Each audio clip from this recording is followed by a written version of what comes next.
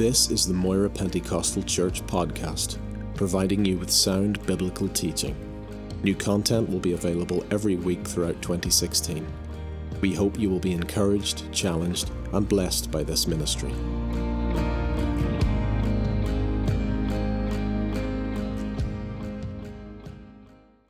Acts chapter 9 is where we need to be this morning.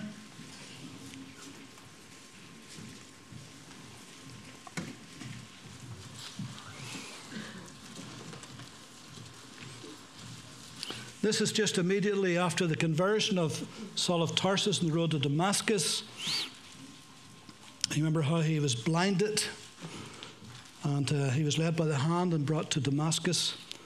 Verse 10, it says, "Now there was a certain disciple at Damascus named Ananias. And to him the Lord said in a vision, Ananias. And he said, Here I am, Lord. So the Lord said to him, Arise and go to the street called Straight, and inquire at the house of Judas for one called Saul of Tarsus, for behold, he is praying.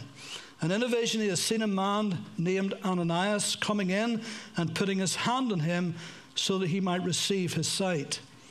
And Ananias answered, Lord, I have heard from many about this man, how much harm he has done to your saints in Jerusalem. And here he has authority from the chief priest to bind all who call on your name. But the Lord said to him, Go, for he is a chosen vessel of mine to bear my name before Gentiles and kings and the children of Israel. For I will show him how many things he must suffer for my name's sake. And Ananias went his way and entered the house. And laying his hands on him, he said, Brother Saul, the Lord Jesus, who appeared to you on the road as you came, has sent me that you may receive your sight and be filled with the Holy Spirit. Immediately there fell from his eyes something like scales, and he received his sight at once, and he arose and was baptized. And when he had received food, he was strengthened. Then Saul spent some days with the disciples at Damascus. And immediately he preached Christ in the synagogues, that he is the Son of God. Then all who heard were amazed and said, Is this not he who destroyed those who call on this name in Jerusalem, and has come here for that purpose, so that he might bring them bound to the chief priests? And Saul increased all the more in strength and confounded the Jews who dwelt at Damascus, proving that this Jesus is the Christ. Now after many days were passed, the Jews plotted to kill him.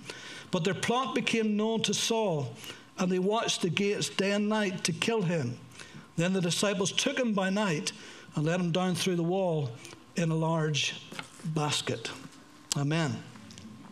I want to share a message this morning that, as far as I know, it's been years since I last shared this message anywhere.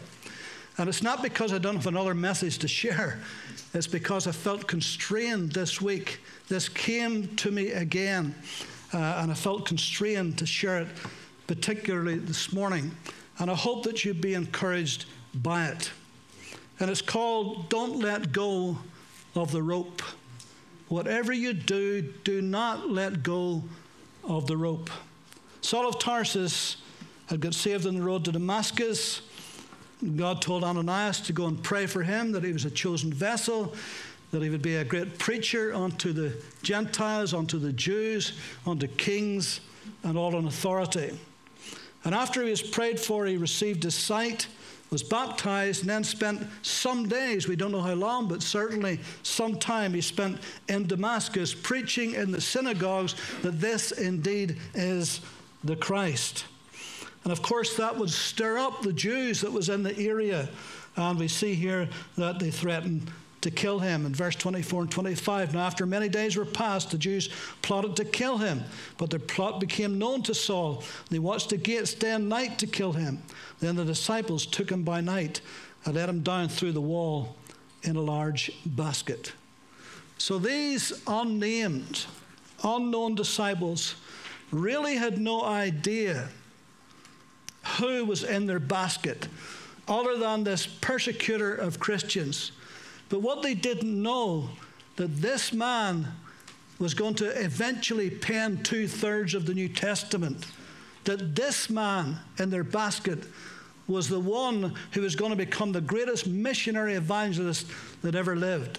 That this man that they had in their basket was the one who would spend the next 3 years in Arabia in personal relationship with Christ, meeting Christ and getting a revelation from the Lord Jesus that would shape and form the church for the next 2,000 years until this very day. Hallelujah. This was the man that was in their basket. This is the one whom they're holding the rope for. And even though their back may be breaking and their arms are aching, they must not let go of the rope.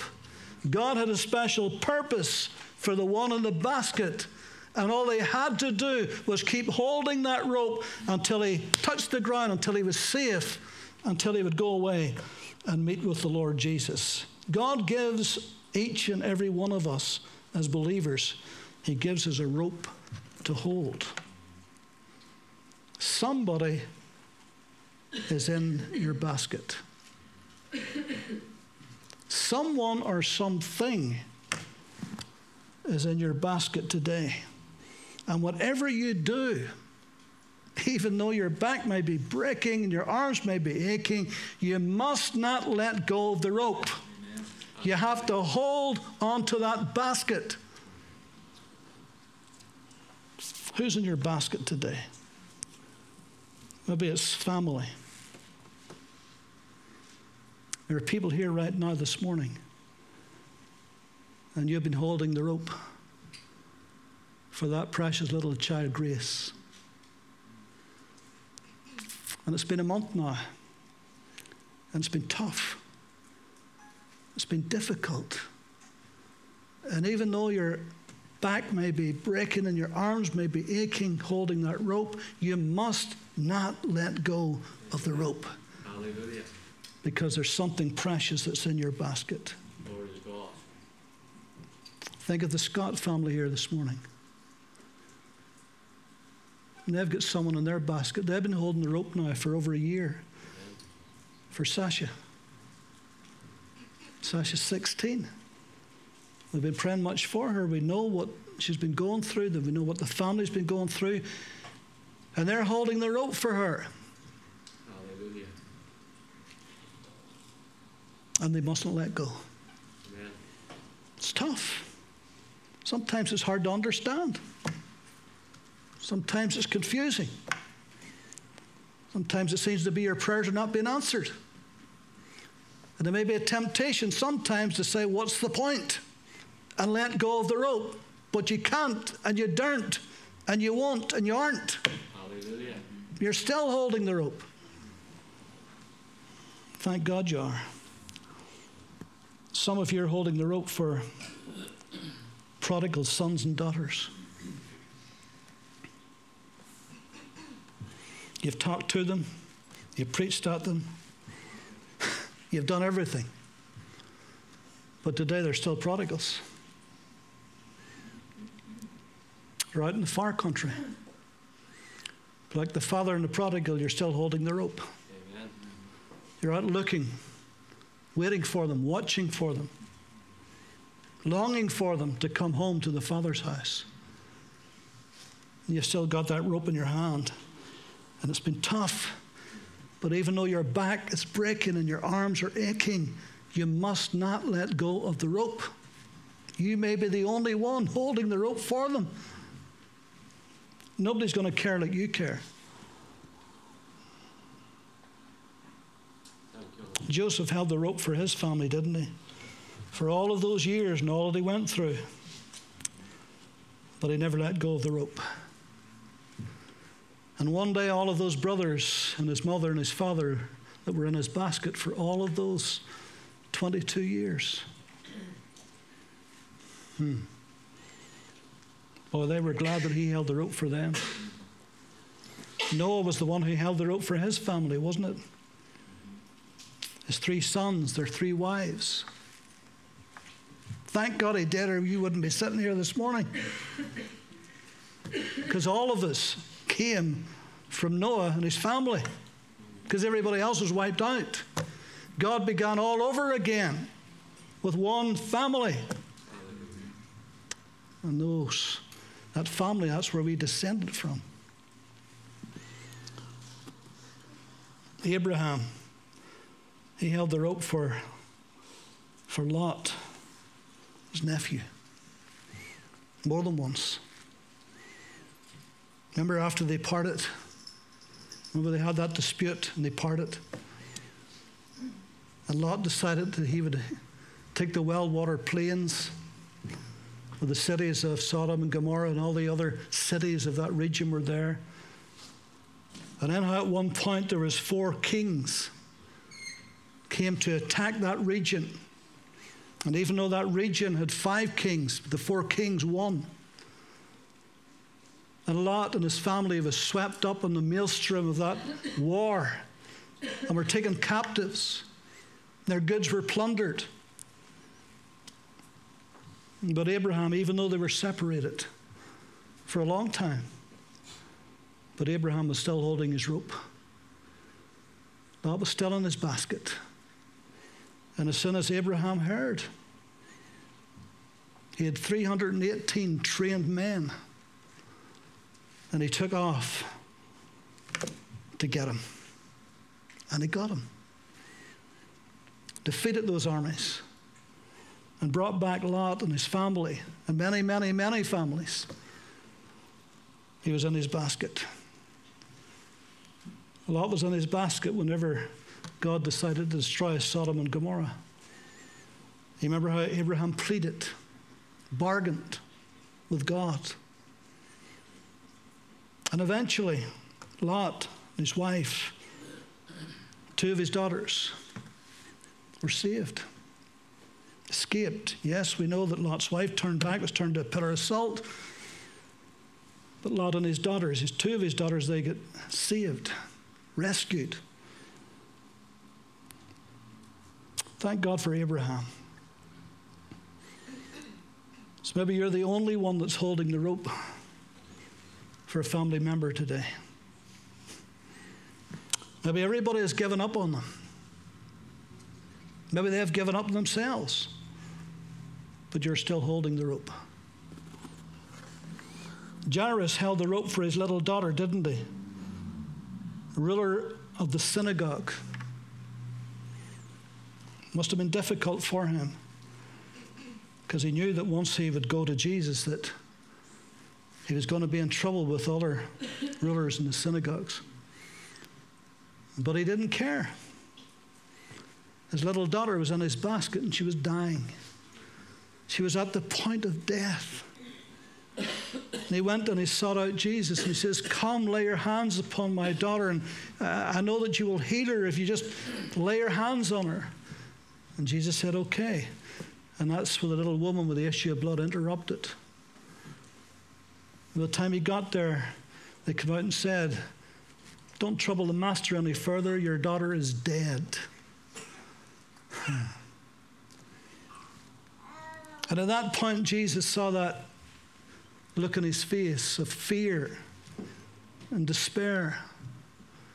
And maybe the temptation at that point to say, it wasn't worth it. It didn't work. I was too late.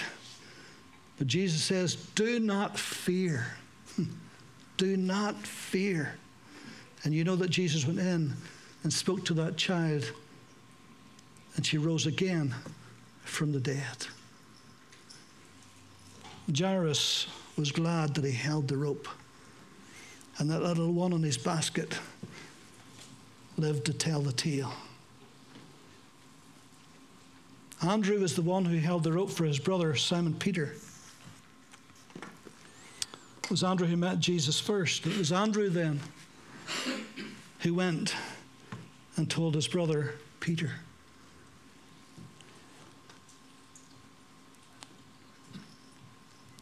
Your salvation is a very, very important factor in the future of your family and your greater family circle.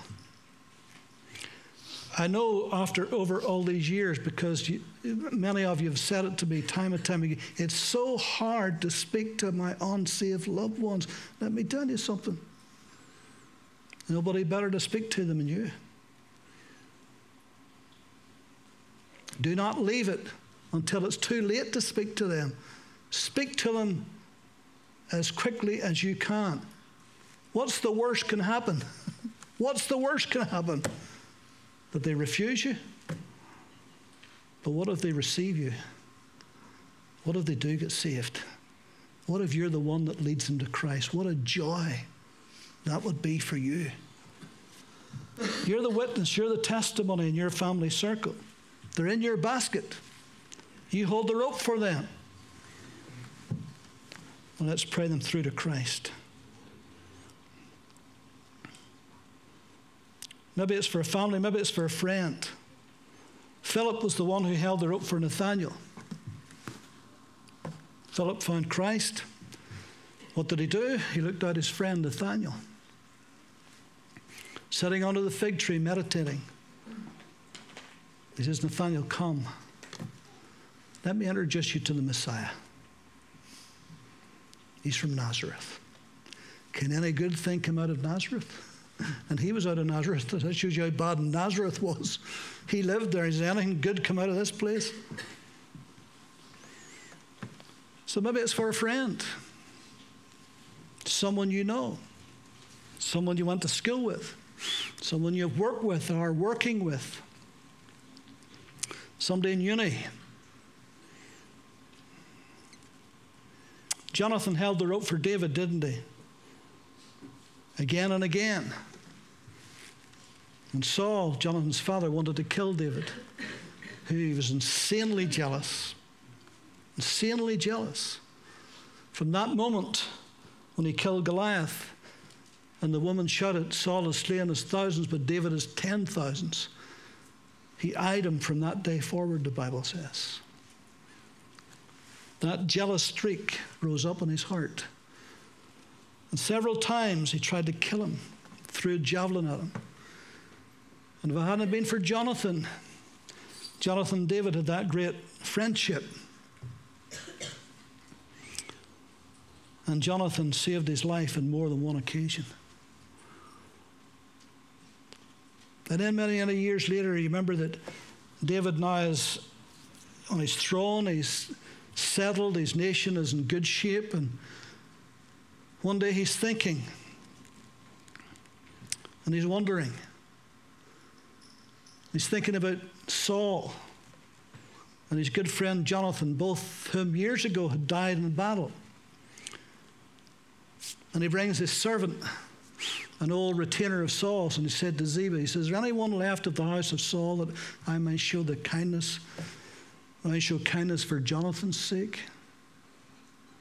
He remembered that covenant that Jonathan and David had made together. And how Jonathan said, if anything happens to me, please look after my family. And he said, I will. And Ziba says, yes, it so happens that Jonathan has yet a son. Mephibosheth lives in Lodebar, the place of no pastures, but he's lame in both of his feet. And you know that beautiful story. We've preached on it a number of times. And David realized that he was in his basket. And he was the one to hold the rope for him. And he did. And he sent for him and brought him to Jerusalem and said, from now on, you're going to eat at the king's table. Even though your feet are lame. And even though you feel like a dead dog, as you said, but yet you will eat at my table continually. See, David was holding the rope for him. He was in his basket. I wonder, is there a friend that you know today that you're holding the rope for? Thank God for Barnabas. Whenever Saul of Tarsus, whenever he gets saved, and he went into those 3 years to Arabia to meet with the Lord. And he conferred not with flesh and blood. And during that time he had not gone to headquarters in Jerusalem to meet with the apostles. But after about 3 years he decided, well, it's time I should go to Jerusalem and meet with the apostles. But what he found was that they were all very suspicious. This is the one who had put many in prison. This is the one who stood watching the first martyr dying the death for Christ. This is the one who was putting people in prison even as far as Damascus. Why would they trust him? Hadn't heard about him for a while. And there was rumours flying around, but they had kind of died down. He was off the scene, and now he's back again. Maybe he's trying to infiltrate and get information so that we can be arrested. And they really did not want to touch Saul of Tarsus. But Barnabas, son of consolation, he comes. And if I can paraphrase for you, he says he's the real deal. He's genuine. He's truly born again of God's Spirit. And he's a wonderful advocate for Christ. He preaches the Lord Jesus. And whenever they heard, because they trusted Barnabas, had high regard for Barnabas. And if Barnabas said that, then they would trust his word. And then Paul began to walk among them.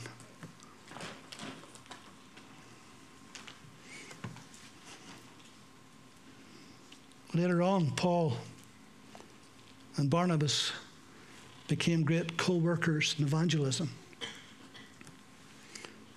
And in Acts 13, they had a great prayer meeting. And God spoke prophetically and said, separate me unto me, Paul and Barnabas, for the work that I am going to send them to. And John Mark, young John Mark, he had been with them for a little while now. They brought him along. And so they went into the field evangelizing. And after a while, you'd see in Acts 15, after a while, that John Mark, he decided it wasn't for him. And so in the midst of evangelizing in the foreign field, he left them and came back to Jerusalem. And Paul wasn't happy about it. I don't think Barnabas was happy about it either, but Paul was less happy about it, could we say, diplomatically. But sometime later, they were going off again. And Barnabas said, let's take John Mark with us. Let's give him another chance. And Paul says, no. I'd love to hear that conversation. I'd imagine it would go something like this. No, can't trust him. No good to me. Failed us. Let us down. Hurt the work. No, can't take him.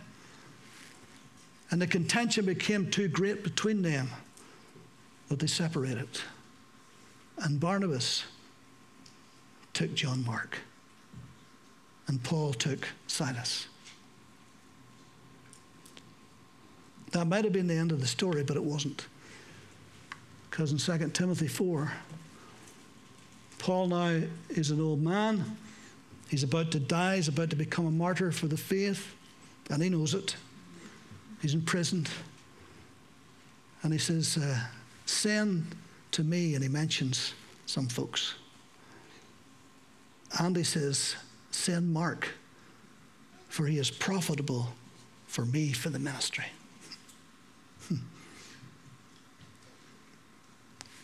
Good job Barnabas held the rope for John Mark. Good job he kept him in his basket, because Paul certainly wasn't going to hold the rope for him.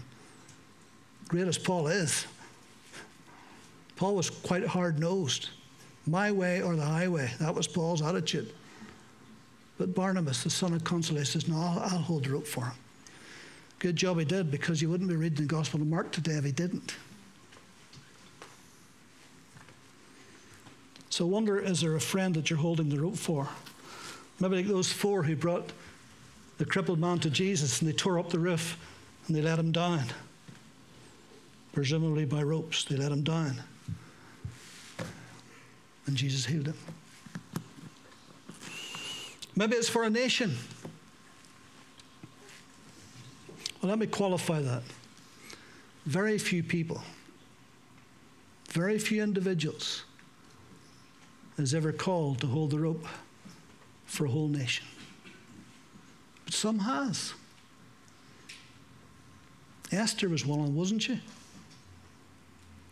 Remember the story of Esther, how that she was queen, one of the queens of Ahasuerus, the Persian king. She must have been beautiful, gorgeous Jewess. Mordecai and her were cousins, but he was a much older man. It was more like his daughter. They're all in captivity. But oftentimes when Jews went into captivity, you see in the book of Daniel, oftentimes that God would raise them up into a position of influence and authority. Mordecai was in that position. He sat at the king's gate. And he told Ruth, do not say that you're a Jew. Anti-Semitism was rife in those days also. Don't say you're a Jew. And then how that Ahasuerus promoted Haman above everyone, above all of his princes and all of the provinces of the whole empire. He became his number 2. And whenever he got that position and he would go into the city, people would bow before him in obeisance. Except Mordecai. He wouldn't do it. He just wouldn't do it. And Haman despised him for it. He hated him. And then Mordecai let it be known that he was a Jew. And he hated him all the more. And wanted to kill him. But not only that. He's in a position, he's number 2 in the whole empire. Not only that, he's in position to wipe out all of the Jews in all of the provinces. And that was what his plan became. So he went to the king and he says, King, he says, there's people. He didn't say they were Jews. He says, there's people in the provinces all over your empire. And they have different laws than us. And they'll not respect you. And when the king heard that, he was angry. But he says, if you will allow me, in fact, I will give you 10,000 talents of silver, and I will raise up men all over the empire.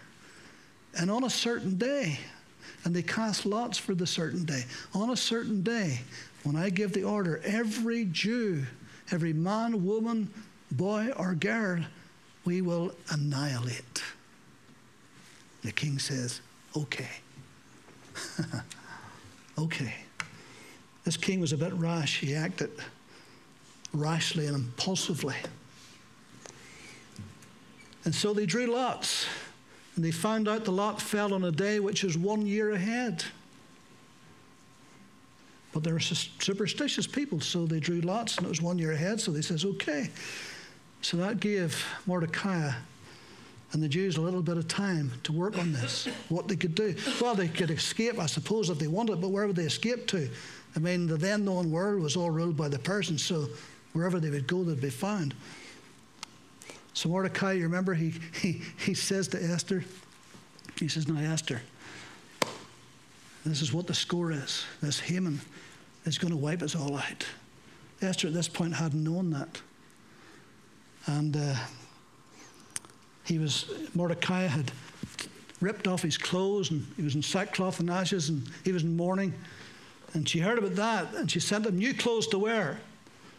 He sent them back and says, no, you don't understand. This is what's going to happen. And in effect, she says, well, what can I do about that? Nothing really. And he says, if you don't do something, well, God will raise up somebody else. But who knows? But you've come to the kingdom for such a time as this. Mordecai felt that's why you're in this position. That's why you're the queen today. Because God's going to use you to save us as a nation. And she says, okay, it's very dangerous. I can't just walk in there. I haven't been there for a month. If I just walk into the king, anybody just walks in unannounced or uninvited, it's death. Except he holds out that golden scepter. But if I perish, I perish. Let's fast for 3 days. You tell everybody in the city to fast. I'll tell my maids, and I will fast for 3 days. And that's what they did. And then she went to the king, took her life in her hands. She dressed up in her regal gowns, looked her best, and went to the courtyard where the king could see her. And he looked at her, and he held out his scepter. And he says, Esther, What is your petition? What do you want? I'll give you up to half the kingdom. That was an exaggeration, by the way, that none of them would ever do that, but it was just an exaggeration. But whatever you want. She says, well, I want to have a party. Just you and me and Haman. And so, the next day they had a party. The king, the queen, and Haman. And Haman was so pleased. His head was swollen. His ego was bursting. Imagine, only him and the king and the queen, just the three of them in this intimate little party they're having. And then the king says, Esther, what do you want? What is your petition?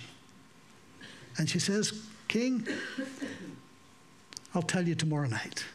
We'll have another party tomorrow night, just you and me and Haman, and then I'll tell you my petition. He says, okay. And so now, remember now she's been fasting. They've all been fasting. And so, between the next night, that night and the next night, Haman went home to his wife. And he said, listen, you know what's happened? The king and the queen has invited me, only me. In the whole kingdom, only me. They invited me to come to their do tomorrow night. Imagine that. And his ego was, again, bursting. But he says, I would give all of that, all of my riches, all of my wealth, all of my business, I would give all of that away if I could do that Mordecai. I hate that man. I hate him with a passion. And his wife says, don't worry. Build a gallows and hang him in the morning. Remember, you're number 2. You can do this. Don't sweat it. Hang him in the morning. Go ahead and enjoy your party. A good idea, he said. And he built a gallows, 75 feet high. He wanted the whole city to see Mordecai swinging on the gallows.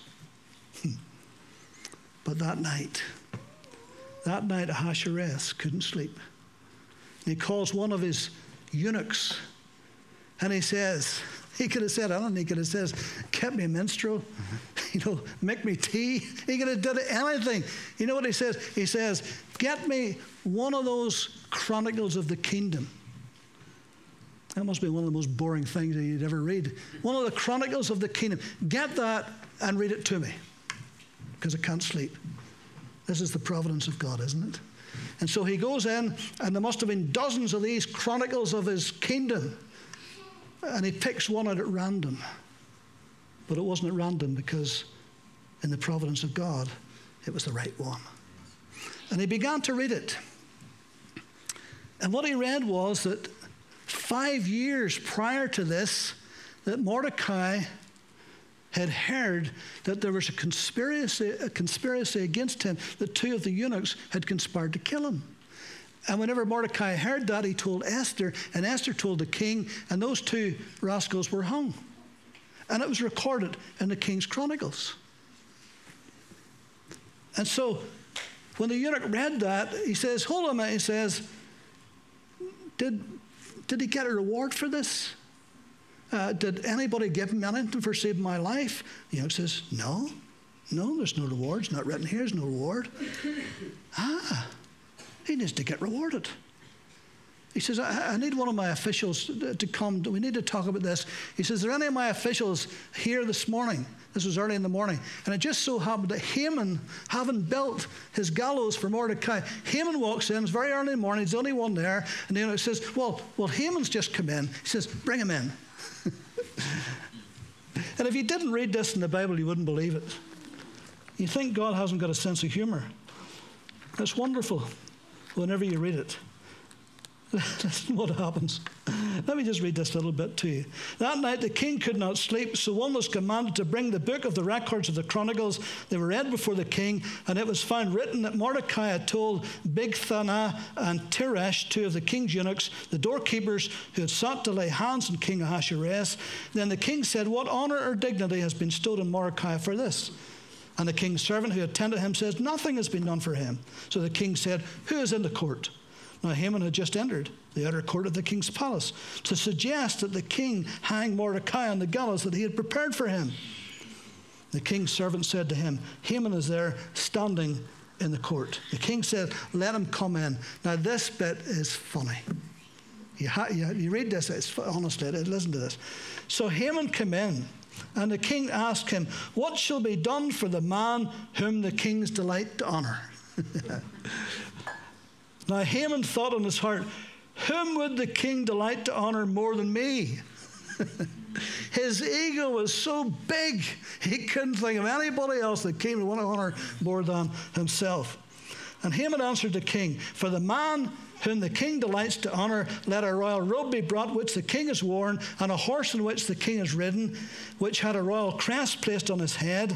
And let this robe and horse be delivered to the hand of one of the king's most noble princes, that he may array the man whom the king delights to honor. And then parade him on horseback through the city square and proclaim before him, thus shall it be done to the man whom the king delights to honor, thinking it's going to be him. Then the king said to Haman, hurry, take the robe and the horse as you have suggested, and do so for Mordecai the Jew, who sits within the king's gate, leaving nothing undone of all that you have spoken.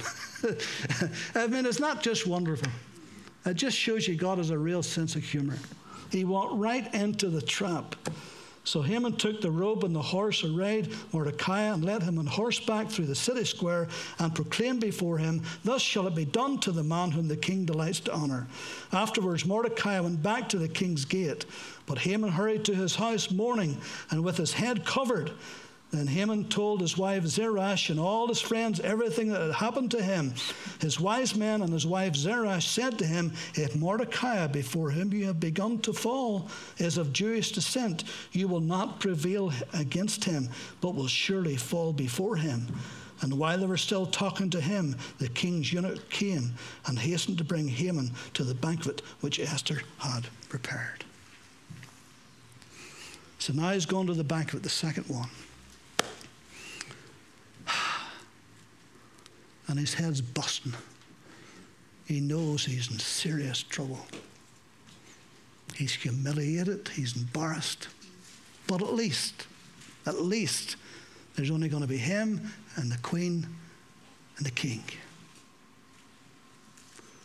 And so if you read on, he goes to the party. And the king says to Esther, what is your petition? And she says, there's a man that wants to kill me. And not only that, he wants to kill all of those like me in your kingdom. And the king says, who is this man? He hadn't figured out yet that it was Haman. Who is this man? And she says, him. Haman. And the king was livid. And he jumped up and he went out into his garden. And he paced up and down thinking, what am I going to do? This rascal. He's got into my confidence. I've made him number 2 in the kingdom. And all the while he's plotting to kill my wife and all of her friends and all of her people in all of my provinces. And whenever Haman saw him pacing up and down, he begs Esther for his very life. And it gets so heated that he threw him, she's sitting on the couch, he threw himself upon her, begging for his life. And the king walks in when that was happening. And he says, you're actually molesting my wife in my own house. And there was no going back from this. And one of the king's eunuchs said, listen, he planned to hang Mordecai the Jew. He built a gallows 50 cubits high. The king says, hang him on it. Hang him on it. Hang him on his own gallows. And they went out and they hanged him on his old gallows. Now listen, one person, one woman saved a whole nation. He intended to eradicate every Jew. Historians reckon there was 15 million Jews in the Persian kingdom at that time, and he intended to eradicate every single one of them. Anti-Semitism was rife then. It's 70 years ago, one man decided to eradicate every Jew in the world, Hitler. But he didn't succeed, thank God. Moses was the one who stood against Pharaoh and says, "Let my people go." Let them go. Just one man. Frightened as he was, nervous as he was, bad speaker as he was, he said. And God says, "No, you go and tell him. Let my people go." You remember whenever they had left? You remember at one point Moses was up Sinai talking to the Lord. He was there for a long time. And Aaron, his brother, the high priest, and the people decided, let's make a golden calf. This is the God who brought us out of Egypt. And they danced before the golden calf. Could you believe that? When God heard the rumpus, he said to Moses, "Get down there." He says, "They're a stiff-necked, rebellious people. I'm going to wipe them out. I'm sick of them. I'm tired of them. Had enough. Done everything for them. Look how they repay me. They're dancing around a golden calf saying this is their God that brought them out of Egypt." And Moses, in spite of all of their weaknesses, he still loved them. And he says, "God, please," he says, wipe me out. But don't wipe them out. He says, the Egyptians will talk about us if you do that. I'm paraphrasing all this. They'll say you're not a good God after all. And one man stood in the gap for the whole nation. God says, "I'll make of you a great nation. I'll wipe all them. I'll start with you and make you a great nation." He says, No, he says, "No, that wouldn't be right." And God relented. And he saved the nation.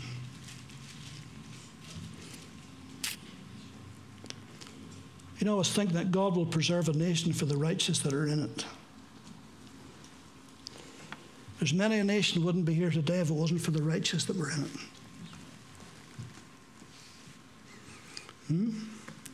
If God had got 10 righteous people in Sodom, he wouldn't have wiped it out.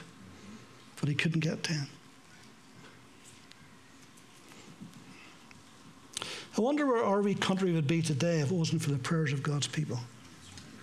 You know, there was programs there last week on television that brought back memories. Some of you are too young for these memories. And Belfast, I remember Bloody Friday. You young ones have no idea what I'm talking about. When there's so many bombs in Belfast and people were getting blown up left, right, and centre, all over the city.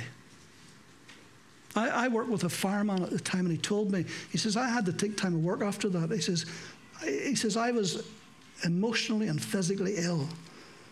He says, I was picking up body parts of roofs and black bags for a whole day. He says, I couldn't sleep for a week. He says, I couldn't shut my eyes, I couldn't sleep. And many of us lived through all that stuff. And it looked as if our nation was finished. It looked as if it was going to implode, that we were going to wipe each other out. But we didn't. And think in that time, the prayer meetings. I mean, Belfast was a ghost city. There was a ring of steel around it. If you went to visit Belfast, you had to go through steel barriers and be checked. You had to look underneath every car. You wouldn't have went past a car sitting on at a footpath on its own. You would not have went past that in case it was a bomb. We lived under that stuff. But people prayed. People went before the Lord. People prayed. And God spared us. And God brought us through. Now, yes, there's some bad eggs running about yet and would try to drag us back into that. But by and large, we're through that. And it was the prayers of God's people. It was the prayers of God's people. Jesus held the rope for the whole world, didn't he? For the whole world. For God so loved the world that he gave his only begotten Son. Whoever believed in him would not perish, but have everlasting life. Every soul in the world, it was Jesus held the rope. They're in his basket.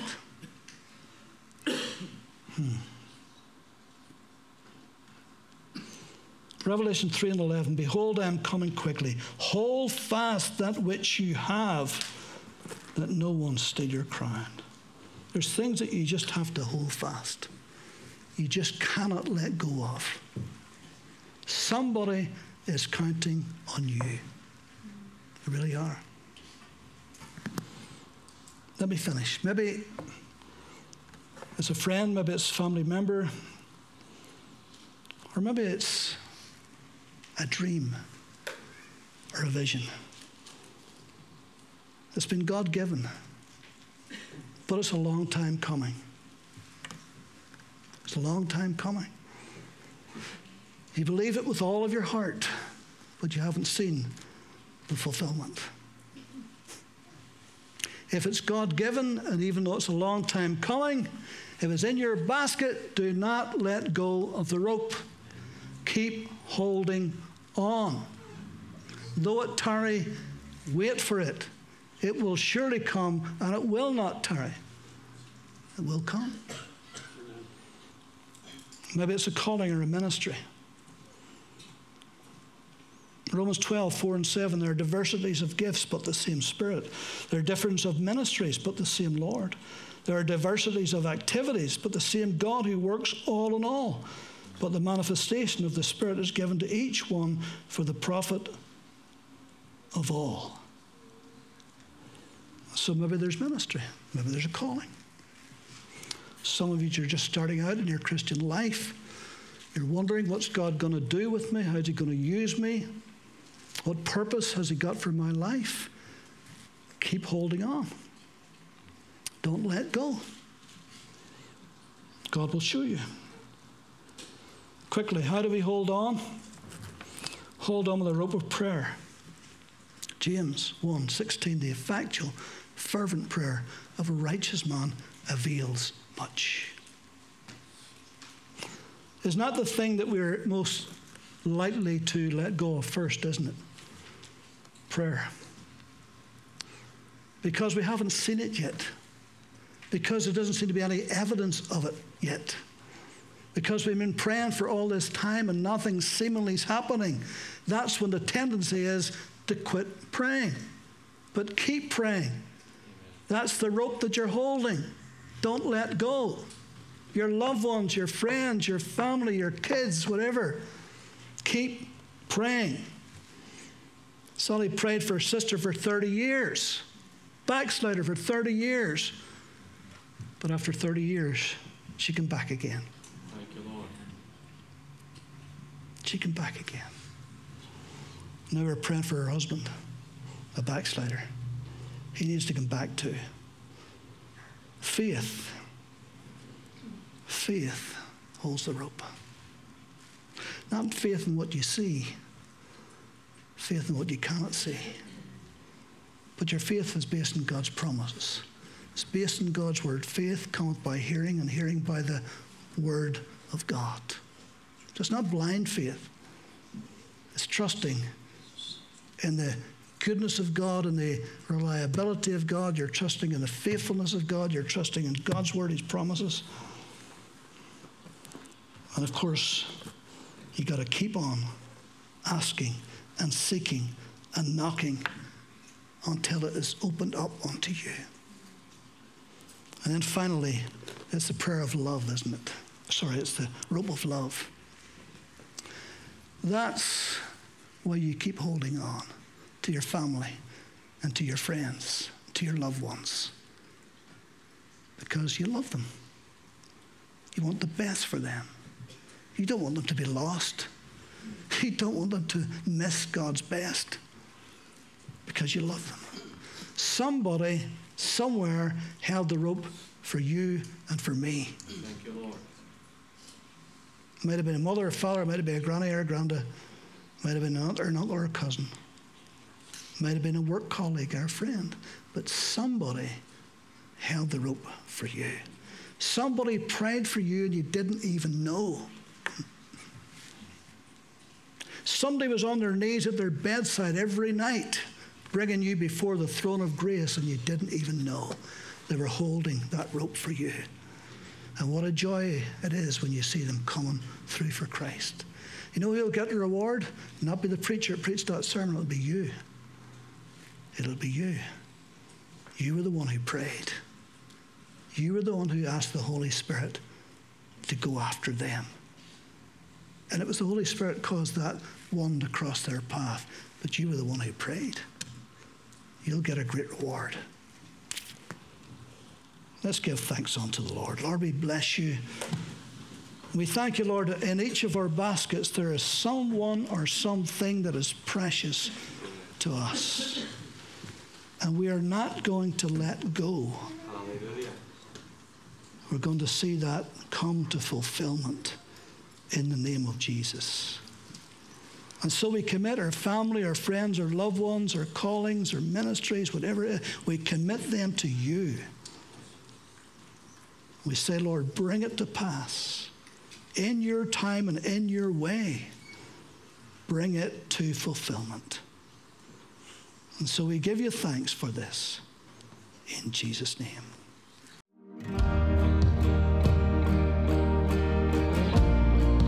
Thank you for listening to this podcast.